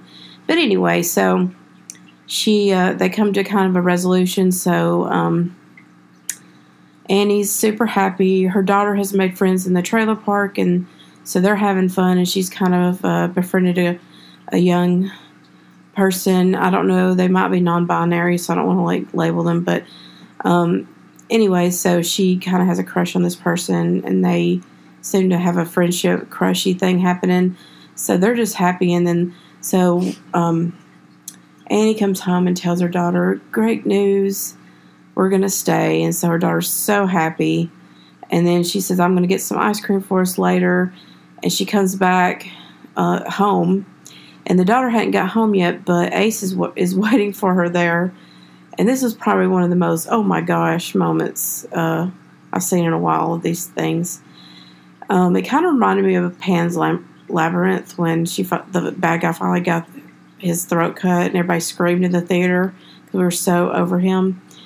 Anyway, so Ace is waiting for her, and he's like, I know who you really are. I know you're Annie, and I know you saw things. And he's basically trying, I don't know if he's going to blackmail her or what his end game is, but he's giving her some shit. Well, he don't know who he's messing with. She had just made ice cream, and she had the ice cream scoop, and she looks at him like nothing and just shoves that ice cream scoop in his throat and kills him with it, kills him with a spoon. And Ace is dead. And she's she's gotten rid of that bad guy. And it was just oh my gosh, it happened so quick and out of nowhere. You're just man, this chick is a deadly assassin. So she gets rid of his body. I think she throws it in a lake. And of course, the whole time, the delusions that she's been fighting are these memories of a bloody typewriter or a bloody body and a bloody typewriter. So she's just thinking and thinking and thinking. She can't stop about it. So that's how the first episode ends. And I'm excited to see how it's going to carry on because, Ace was accused of burning down that guy's house. That guy was accused of doing something to Ace. And so we're going to see now. Ace is gone. So we're going to see how they pick up the pieces because they'll probably assume he skipped town because he burned down his family member's beautiful 2-story house. So we will see. I'm going to check out episode 2 of season 2. And please enjoy this watch party with me, Castle Rock. Okay, so I already was I don't like this show. I'm not feeling it. But then this second episode changed my mind a little bit. We'll see. So all the characters, things are kind of slowly unfolding, but basically the aftermath, the show starts with the aftermath of her killing Ace, and she puts his body in the site of New Jerusalem, which is what the Abdi is building. And so that's Pop's adopted son, and his sister is, I think, Julia. But anyway, that's his sister, that's the doctor that's helping out Annie. So basically she falls down into a pothole or sinkhole type thing, not a pothole, a sinkhole, and she slides into this underground tunnel, and she follows it and ends up in the Marston house. Okay, that's like Salem's Lot. So that's why they're calling it New Jerusalem, because it was Salem's Lot or Jerusalem's Lot. But anyway, so he's building this new place, right? Abdi is.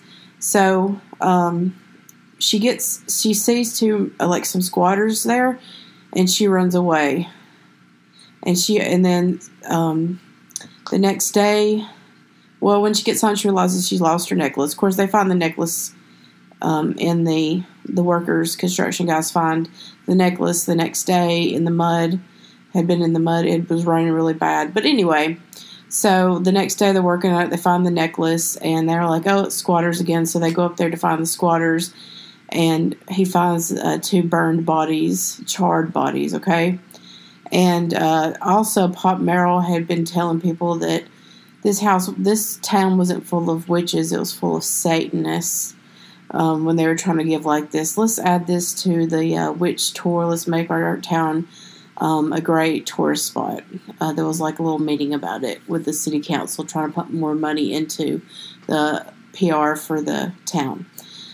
So that goes to the whole thing with the Marston house, okay? Because, that's what they were. They were Satanists. And, a lot of people say, well, it's just the occult in general. But I think it was pretty much shown that they were literally trying to be Satanists versus, which is weird because there's no mention of Satan or God. It's just one of those things that they prescribe to. Okay. So Pop confronts Annie because Ace's dog goes crazy. They see his phone's still there, his truck's still there, his dog's still there. And so they think, okay, he's dead, probably, or he's missing. And there's been this beef between Ace and Abdi. And so Pop goes in and confronts Annie because the dog's going crazy towards her house when his friend from the police force shows up to check on him and see he's not there. And that's when Pop goes to the hospital and confronts Annie. Of course, the daughter was mad, saying, I'm not leaving, and she trips and re-injures her hand, and they have to go to the hospital. And that's when Julia's the doctor's asking all these questions when she gets the daughter alone. And so the daughter's like, you've done something, what are you running for, what are you hiding for, that type of thing. So there just seems to be all this stuff going on with Annie's going to get revealed. And then when Pop Merrill confronted her, she made up a story about, he was there, but then he left.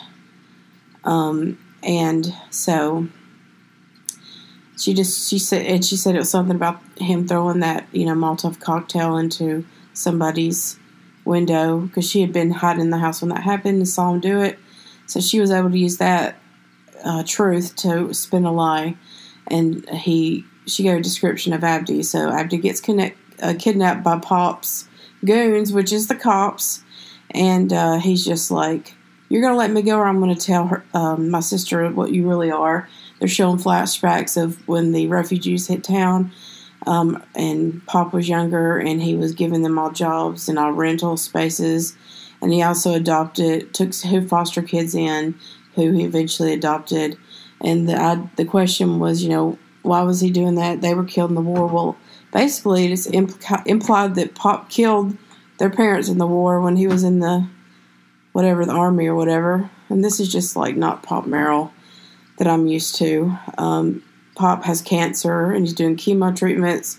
So I'm not sure if he is trying to repent for his sins and all these things that he's done or what, because they still have rent they collect And I don't know. And he's even shown the infamous book. And the question is he still loaning people out money and being like a loan shark, or is he actually just doing legitimate business and collecting rent? And he requires the rent to be in cash because, tax reasons. So Pop is like, is he gone from being a bad guy to being kind of like a middle anti-hero type thing, or, almost like he's bad, but he's repented? I don't know. We won't know for sure. Now, there's a dark figure that kills the guy who checks on the Marston house to run them out. He has beetles around him. He also shows up around Annie at the very end of the show, so we got some possible vampire situation happening. I don't know. It's one of those things we'll have to figure out. So that's where we're at. I'm about to watch episode 3 of season 2. So thanks for joining my watch party. Okay, so I just finished episode 3, and I guess I forgot to say at the end of the last episode that Pop Merrill passes out when he's got Abdi held hostage, and he was threatening him with Ace's dog. And anyway, so he passes out. Abdi's able to get out of his restraints, and he puts the dog in. He makes sure the dog's put away in the elevator, and then he takes Pop to the hospital, and it turns out he had a stroke. And the sister is saying, "Where is he?" and all this stuff. And I called her Julia, but I think her name's Nadia. So I don't know. Sorry. Anyway, so yeah, she's just like, I can't get in touch with Abdi. He can't, and all this stuff. He won't talk to me. And Pop thinks that Ace is dead, but then Ace turns up at the hospital at that moment, and he just kind of cusses him, and he disappears. And Annie goes back up to that house. She's got to check it out for herself. And she sees Ace, and she also had she saw one of the Somalian guy that was sent up there. I don't remember his name because I don't know if he was named, to check on the squatters. She sees him, and he's all covered in this goo, and he's looking at himself like just in amazement. And it's looking to me like possibly we have an outsider situation. El Cuco, the ones that like transform, but I'm not 100% sure because the Marston house is full of spirits of the people who built it originally. So there's just a lot of history with Jerusalem's lot. So it's just hard to figure out exactly who the bad guy is going to be. She stopped taking her medicine. Annie stopped taking her medicine because she said that the doctor was trying to poison her. So her daughter's forced to give her a shot, a tranquilizer, and make her take her meds. She's spitting them out, and the rats eat them, and they die. And and the daughter discovers that, and she confronts her mom and wants to know, what is everything you've been lying to me about? Because Ace, you said he's dead, and he's not dead. And you're saying he's after us, but he's not. So what else, what's going on with this lockbox, which I think has a typewriter in it? And she said, well, basically what happened is that your father didn't want you. He wanted me to kill you or get rid of you, I guess abortion. And I didn't. And we're on the run because he's a very, very bad man. And it could be him now. The door, somebody's knocking on the door, and it turns out to be the doctor checking on her. She's like, oh, Mom just has a stomach bug. Okay, bye. I mean, I'm simplifying it. But anyway, at the very end, Annie had used her glass to cut her way out. And when her daughter comes in there to catch her, she catches her, and she accidentally slashes her arm with glass. So she just leaves and runs off. It's a horrible storm. No visibility, very loud thunder and rain. And Annie finally gets out, and she can't find her daughter. And then she sees this guy with a hat. The tall man is what he's being called. And he just says, he appears to her, and she starts taking her pills grabbing her pills off the floor and taking them. And he says, "You know how the story ends. You're going to kill her." So that's kind of where we're at, pretty much. And Ace in this episode is driving around acting crazy and gets pulled over by a cop. That cop is later found in a bathtub covered in goo, saying the car. When Ace takes a woman up there as a real estate agent to look at the Marston house as a buyer, which is confusing because I thought that Abdi and his people owned it, like his business people, his corporation, but I guess not. But anyway, so, because it's obviously still for sale, maybe. So, because the real estate agent is up there, and he asked her this weird question about, "Are you still able to have children?" She's like, yeah. And then she goes upstairs and sees that guy in the slum in the tub.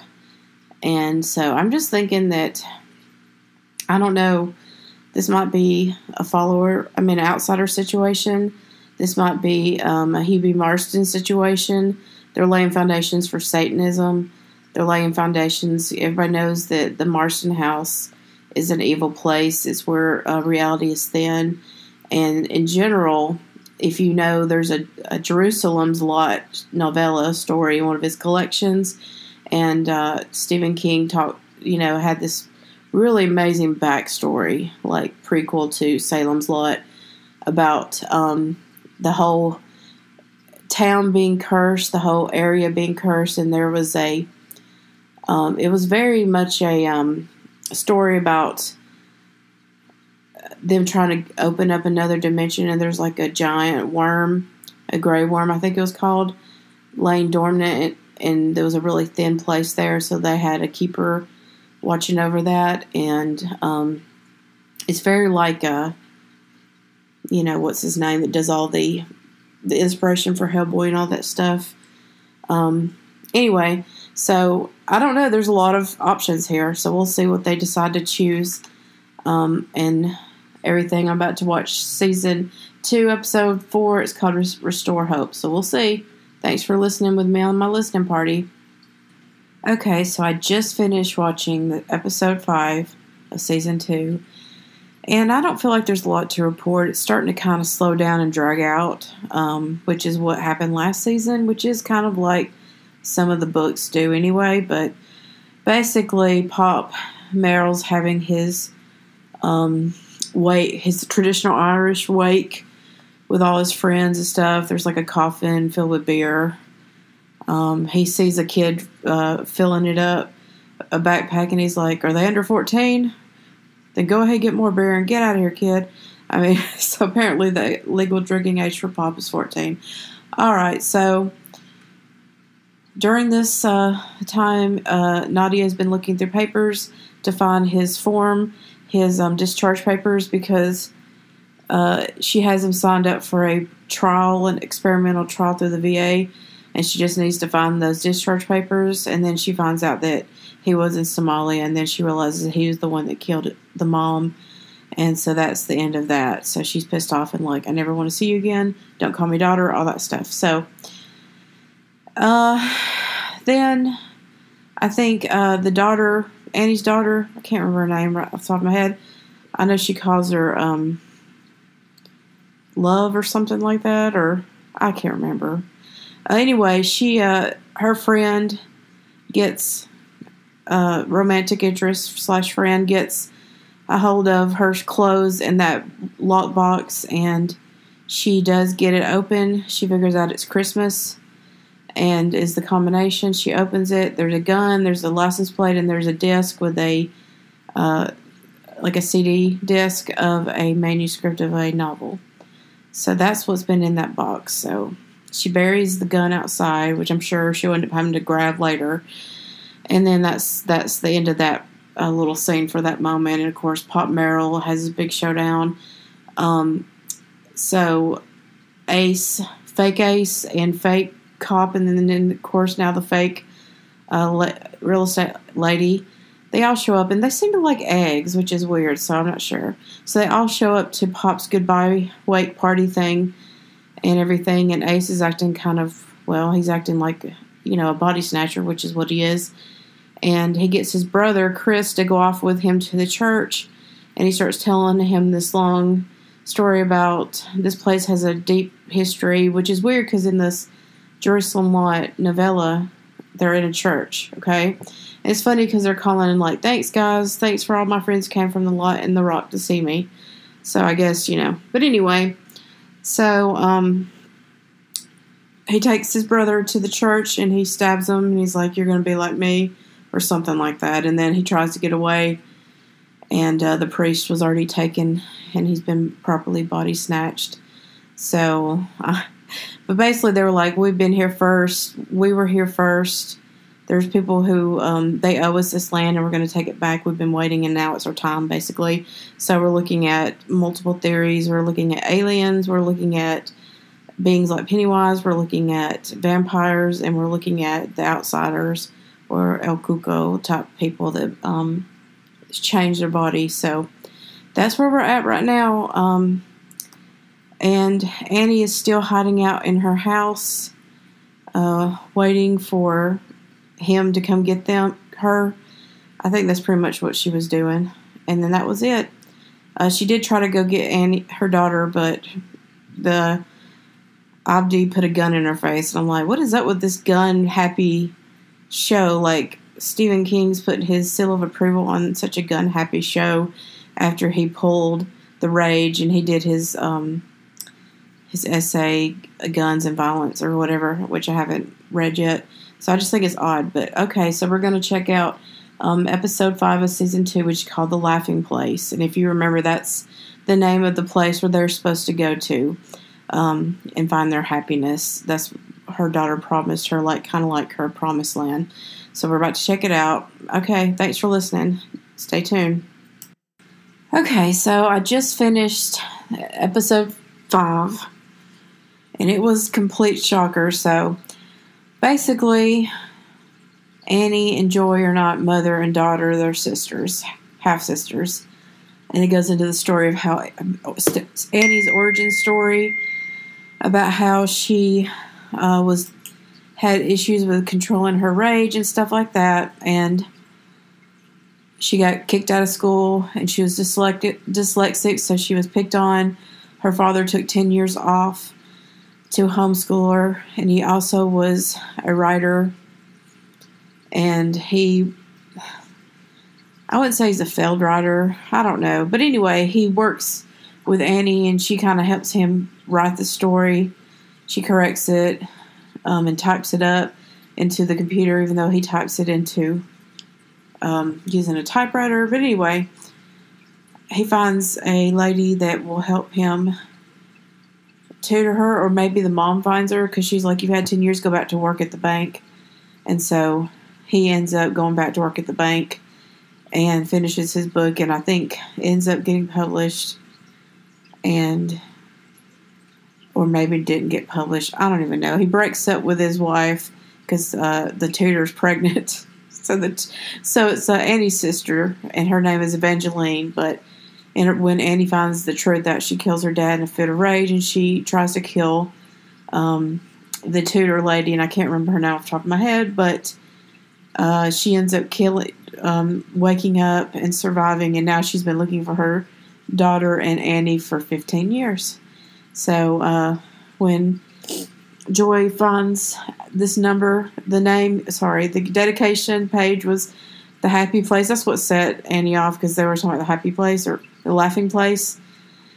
So basically it says dedicated to this lady because she's my laughing place, and she got mad, and he's like, you can have more than one laughing place. But anyway, dun dun dun, they're both out of the picture, and now Annie's been on the run for 15 years now. So Joy is staying in a group home, and they're trying to figure out if she should go back to her mom or not. She calls the lady when she finds her name on Facebook, and she traces it back and hangs up after they talk for a second, traces it back and goes out to see her in Castle Rock, and now she's trying to track her down. So we'll see. The episode 6 is called The Mother. We'll see what goes with that. Also, at the same time, Ace is continually building his empire of body snatchers. and he's chosen Annie to be the replacement for the woman that he was in love with named Amity. So we'll see about that. All right. Okay, so I just finished episode 6. Now I'm about to watch episode 7 called The Word. Episode 6, basically, real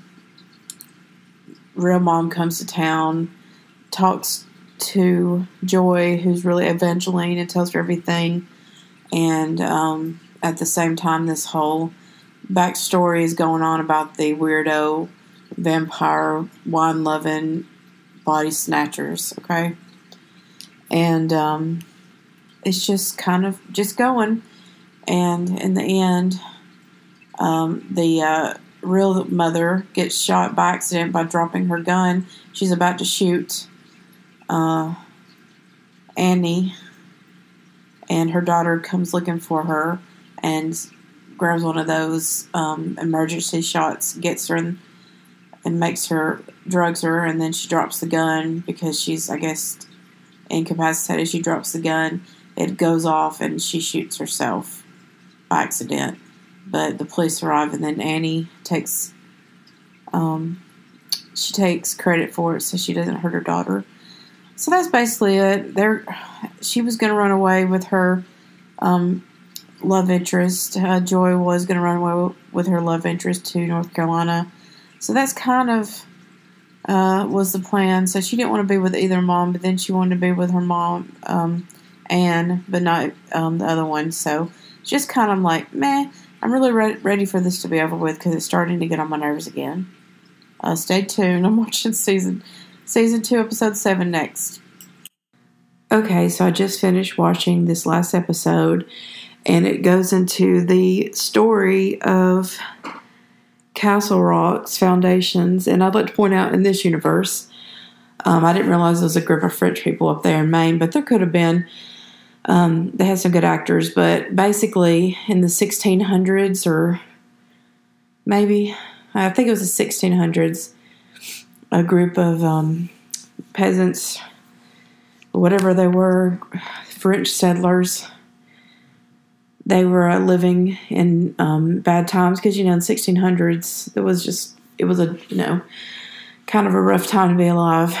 But they ended up having plagues and the different things, and there's a young girl named Amity, and she is the main person that's been called a prophet this whole time, as these body snatcher people are talking about, what shows the backstory of her and how they figured out a way to save them. She meets an angel on a cliff, the same cliff that was in season 1 with the kid jumping off and at the edge of that. So it was that area, overlooking that lake. So basically, she meets an angel and never shows his face, and they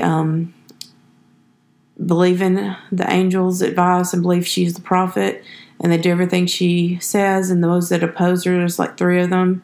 I think one of them was her father, possibly. They ended up burning them upside down on crosses alive. So anyway, you think the girl might be crazy. You're not sure. They never show the guy's face, but they build this statue to him, and he just looks kind of like weird. It's hard to see what he looks like. And she's a very good an artist, and she burns the end of wood and makes little like charcoal style drawings. So she's very talented, and they're able to create this like little utopia. But then it comes that it's time for them. Adversity comes their way, and they're told basically by the angel that the only way to preserve them from dying and all that kind of stuff and is to go into hibernation through swallowing these flying beetles that we've seen this whole time. Each person swallows a beetle, and then their throats slit and they're laid to rest inside of these coffins underground, in these underground tunnels under the area of Castle Rock.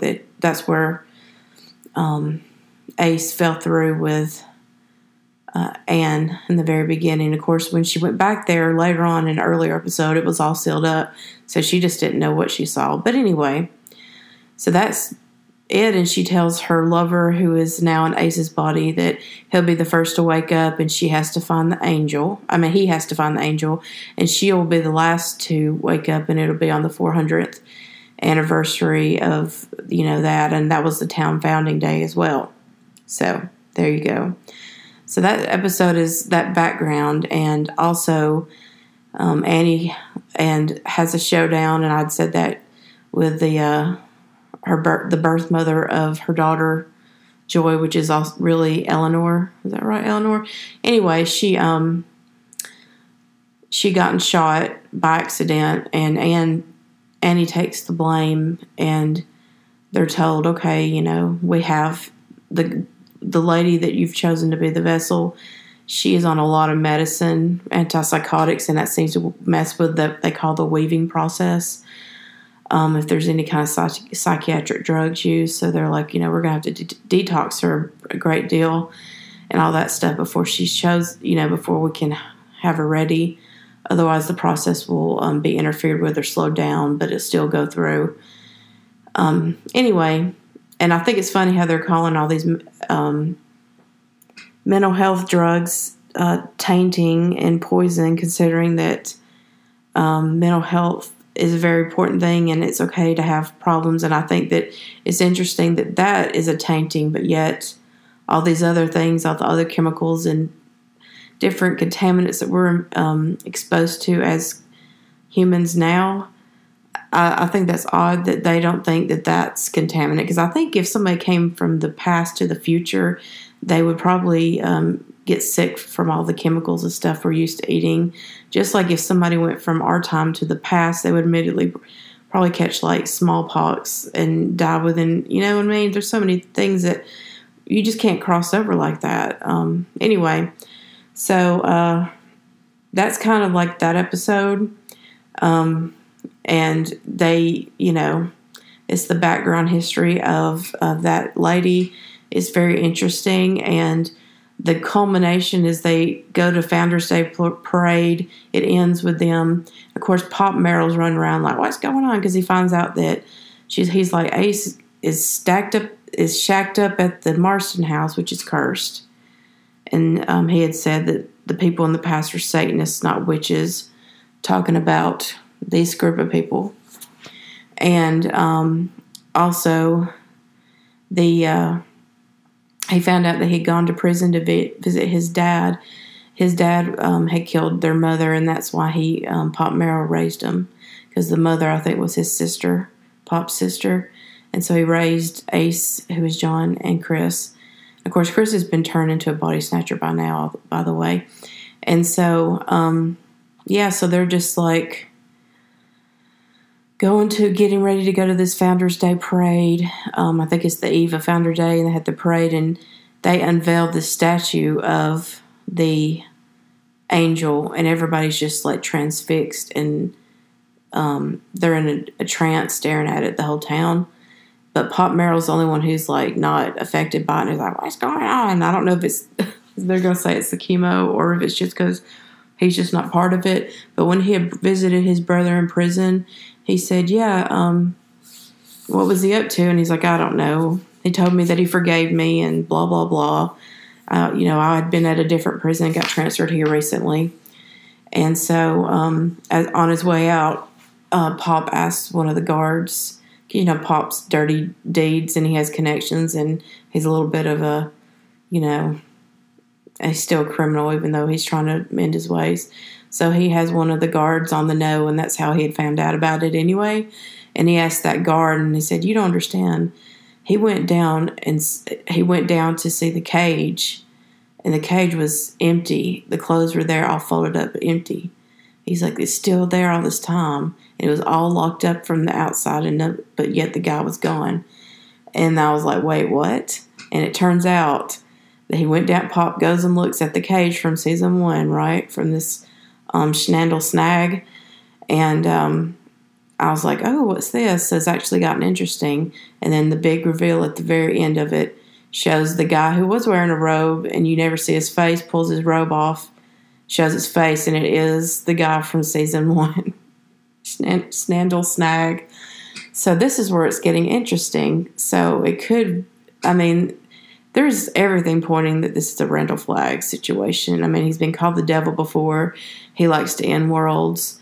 But at the same time, it's just so confusing. So we're going to see what's going on with it. All the tricks that he's given them is very much like stuff he would do. But also this living forever type stuff. This is a little bit of Outsider. This is a little bit of what Pennywise can offer people. There's other beings like that, the people who do the steam. Forgot what they were called from Dr. Sleep. So there's all kinds of beings. So there's so many people who could be contenders for this. But if we're sticking with Castle Rock and Salem's Lot, then we're looking at vampires, and we're looking possibly at Randall Flagg just because he's always a troublemaker. And then we're not looking at Pennywise, but I'm still looking at like the Outsiders type people. And, maybe in the family of these aliens that can make you live forever. So we'll see. Thanks for listening to the watch party. We're about to watch the next episode, okay? Thanks.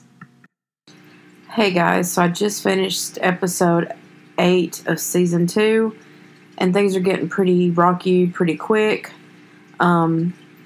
So basically, Anne's psychotic delusions, or possibly schizophrenic delusions, and hallucinations, and auditory hallucinations, and visual hallucinations are getting more intense. And they're at the house for refuge, and she keeps hearing her mother whisper her name, and then finally she sees her mother, and she keeps taking her pills. So I think they might have mixed up her pills to make them, because they were trying to trick her into thinking she was taking them and she was detoxing. So I'm thinking that's what they did, was switch out her pills. But anyway, she keeps taking them and nothing's working. Now she's visually seeing her mother, and now her mother's telling her you need to make her clean. They're trying to put something evil inside of her. They're trying to put something you got to keep her clean from this world, or something like that. Something goofy. And water comes flying out of because you remember her mother tried to drive, she did drive the car when Anne was a teenager. She drove that car into the lake, and Anne escaped, but her mother died, and she was trying to clean the world, and Anne was going to do the same to her sister.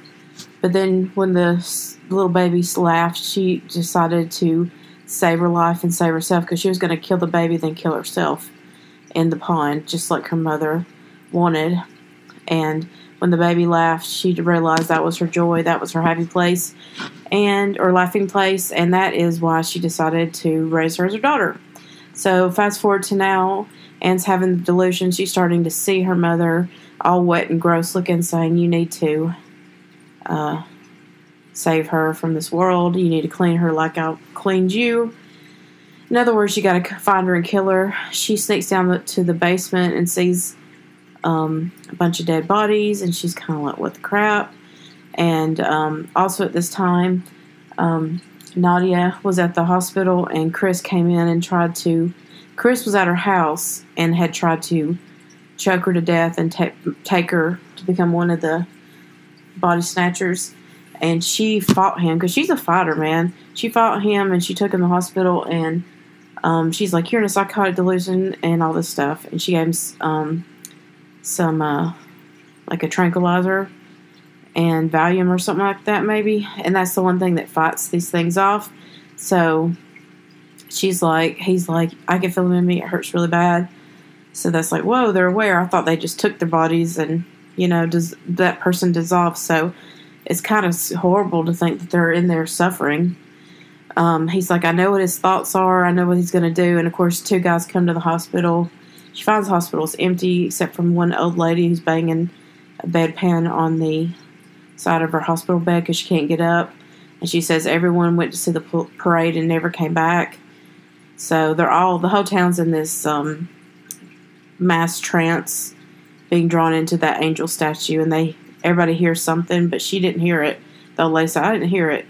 So Nadia hears some of the goons coming in with two guys with guns, and they're like, let's do a clean sweep and kill anybody who stays behind.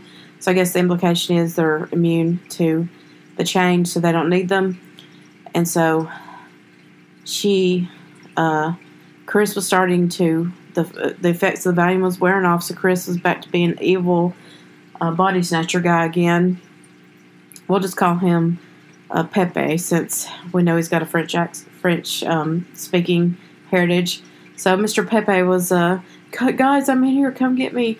And so she rolls him around and covers his mouth, and they have a standoff, and she isn't able to save him. I think that's what happens, is she runs away, and she is just kind of like, everybody's in shock. I think that's what happened with her. I'm kind of like, my brain went kind of up on that one. We'll find out in a minute. Okay, so we're about to watch season 2, episode 9, Caveat Emptor, which is what it says in Pop Merrill's store. At the very end of this last episode that I just watched, it flashes to Pop Merrill. He's running away, and like, I just want to know if Tim Robbins can actually run good, or he had to kind of like fake an ugly run, because that was a pretty ugly run.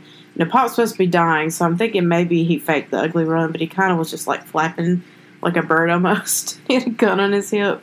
I mean, the dude's like 6'4" or something crazy. I don't know. But anyway, so he was remembering all this stuff and thinking about Alan Pangborn and his wife. I think they went off. I don't know where he went. Wait, let me think. I don't even know. Because I think in the last season they all died or something, but yeah. And then, who knows? But he was looking up these letters that Alan had from for some reason, Pop had the letters that the warden sent to Alan, and he was reading through them, and it was showing drawings of, the quote-unquote devil of Shawshank Redemption. Not redemption. There's no redemption in a devil story. They're Shawshank Prison. It just rolls off the mouth. Shawshank Redemption. Even though it really should be Shawshank Prison. Alright, guys. So, that's kind of where we are. Anne was able to free Joy from the attic. They were escaping the house, and they went outside, and everybody was in this trance. They were getting free, but then the crowd started getting called towards the statue, and they were walking, and they got pushed by the crowd, and Anne got grabbed by one of the pod people in a sheriff's uniform, and then Joy was following blindly, so it seemed like Joy got taken. So I guess because Anne has got all these antipsychotics in her system, or some kind of medicines in her system, she's immune, but Joy isn't. So, and of course they've decided to make Joy into enmity. Okay, so that's it. I'm about to watch season 2, episode 9. Thanks for being in my party. Bye. Okay, so I just finished episode 9, and now we're about to watch episode 10, which is called Clean, which is obviously a reference to the issue with her mom, Anne's mom, wanting her to clean her daughter like she should be cleaned. Okay, so this episode was very wild. Basically, it was a standoff between Pop Merrill and Nadia and Abdi and Chance and Anne and some mystery woman and Jerome or something. I can't remember. Some guy that worked at the hospital. Anyway, they versus the pod people.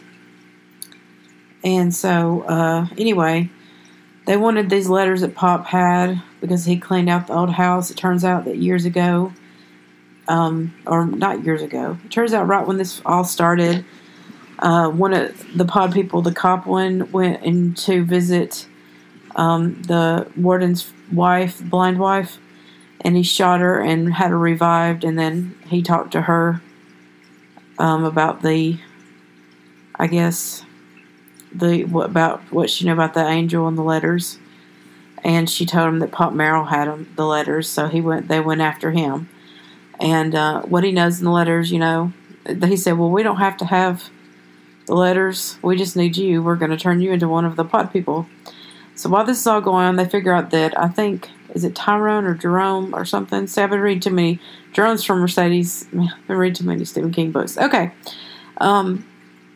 Anyway, they realized that one guy that was a nurse was a fake pod person. And they ended up tying him down and sedating him, and he wouldn't tell him anything. But then Anne went in there, and she went off on him and stabbed him in the eyes with 2 needles. Good times, Anyway, they decide they're going to run away and blow the place up. They put bombs around all the windows and stuff. And they are going to blow the place up to make sure that if they come in, they'll get it or whatever. But anyway, everybody else runs away, and Pop stays behind. And then that guy gets in. I think his name is, gosh, it's not Armand, is it? It's something else. Something French. But anyway, Nadia, and of course, I forgot to say that Chris did die. Nadia was screaming. And that's, that basically she gets found by Pop and saved and everything. But anyway, so we're all the way to the end of the standoff. Nadia and Abdi run away with their few survivors, and they cross over the train tracks, and they got 30 minutes of the train running nonstop, so they'll have 30 minutes before they can chase them. And a pod person goes in there and shoots Pop in the head, and that's where we're at now. He tries to blow himself up, but he can't. So who knows what's going on. But anyway, that's where we're at now. Hopefully this will be over soon, because I don't think I can take much more of this. Thanks for doing my listening party with me.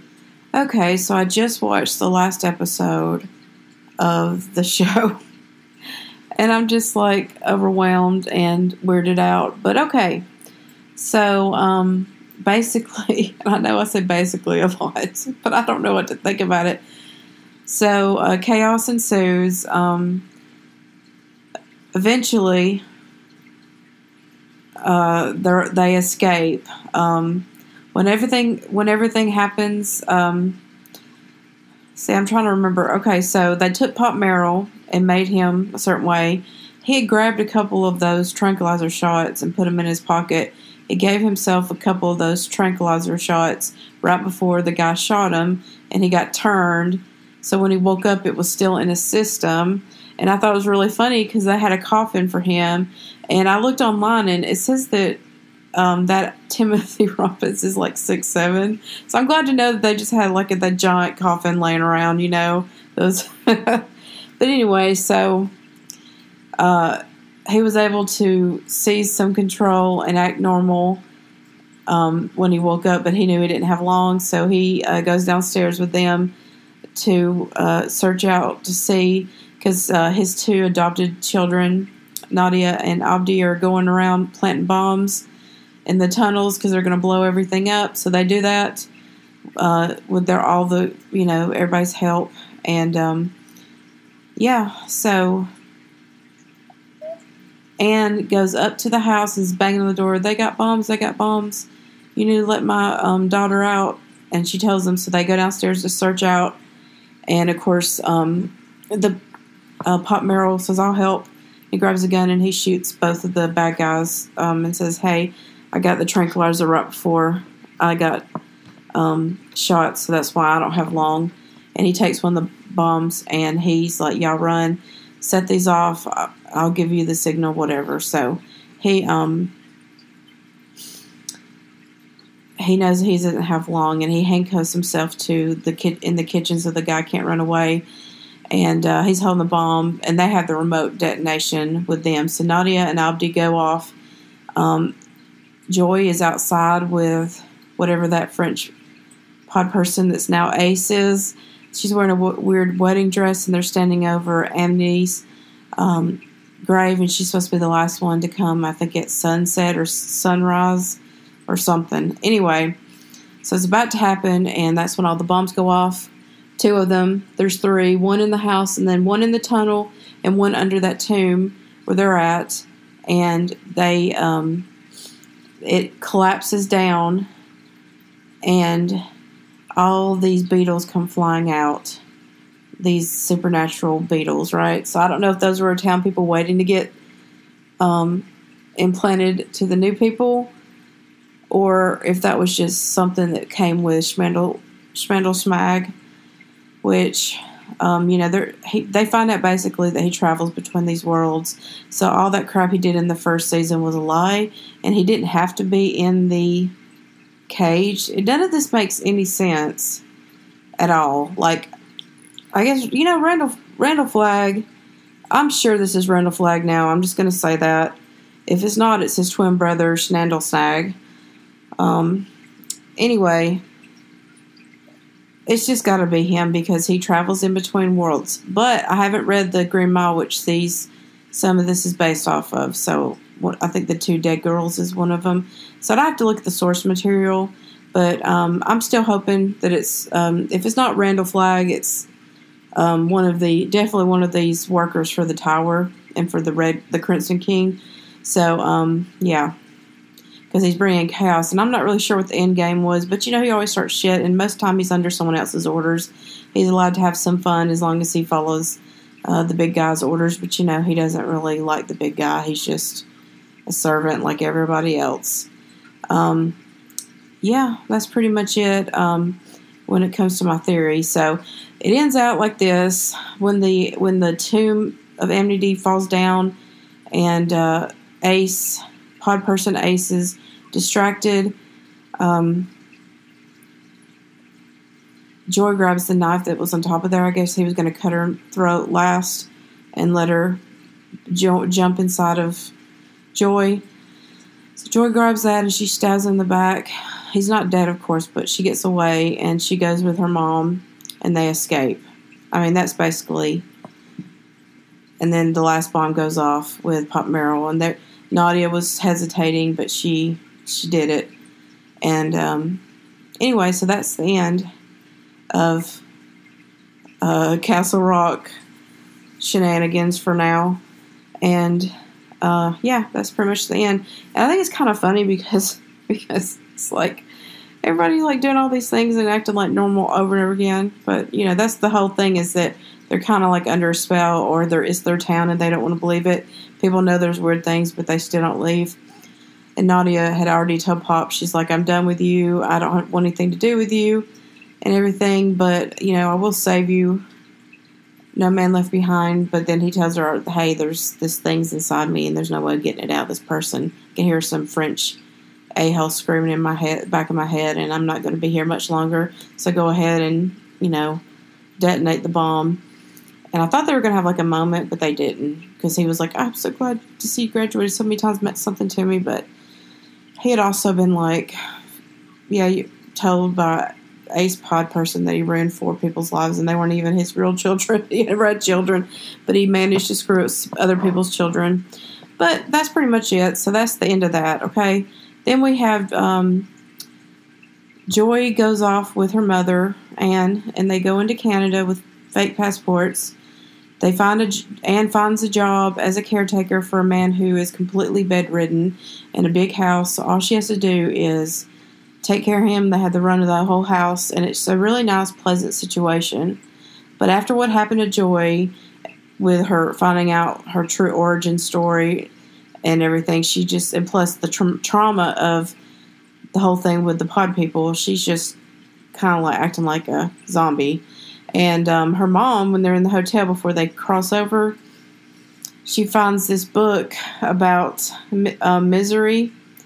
Misery is the name of the character. I've never read the book Misery yet, so I guess that's why it's called Misery. But she finds basically like the first book in the hotel they're staying at. So a lot of these hotels have little books that people like leave a book, take a book, leave a book type things, which that's pretty cool. I love those types of things. But anyway, so she picks up the book and reads it. She just automatically loves it. She asks her daughter, can I read to you? And she says yes.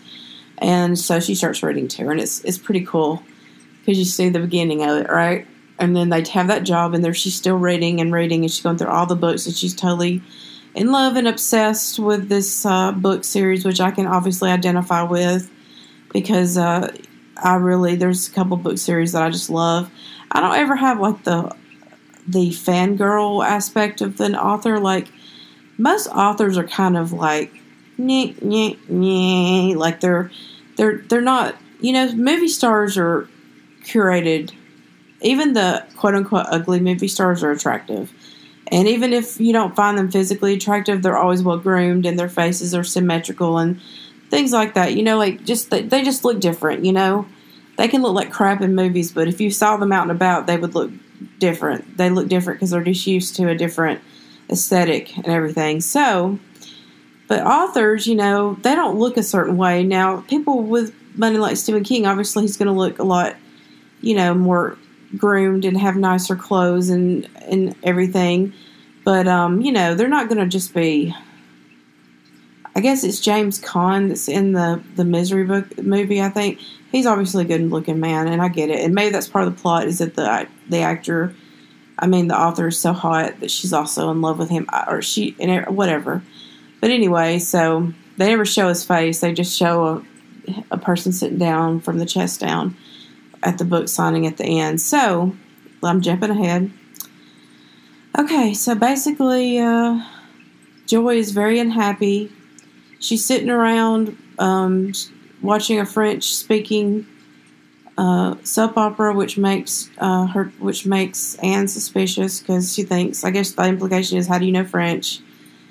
And she starts thinking weird, and then she goes through. One day, she's looking at Joy's drawing pad, and she finds like 100 pictures of this angel, Snandle Snag. And I'm just not sure if they were there or not. But she said she doesn't really remember a lot, and she's trying to work it out. So it's very possible that she saw him, or saw all the pictures of the wall of him, or saw different things they showed her. So I don't know if he appeared to her or not. I do know that he appeared on that cliff, and then he disappeared when his plan didn't work out. So anyway... So she sees that, and she's like, oh no. So she puts that along with the French thing. And then she sees that somebody's on the phone. The line's lit up, so she picks it up and listens, and she hears Joy talking to a man who says, yes, I'll come tomorrow, and everything. And when she confronts Joy about it, she says, oh no, I wasn't talking about him, Mom. Are you taking your medicine? So when she gaslit her, she sealed her own fate. Never gas a person who is in a psychotic break, especially someone who has a violent history like Anne. So they get into a fight, and they Joy's trying to run away from her. She's trying to get in the boat and go away.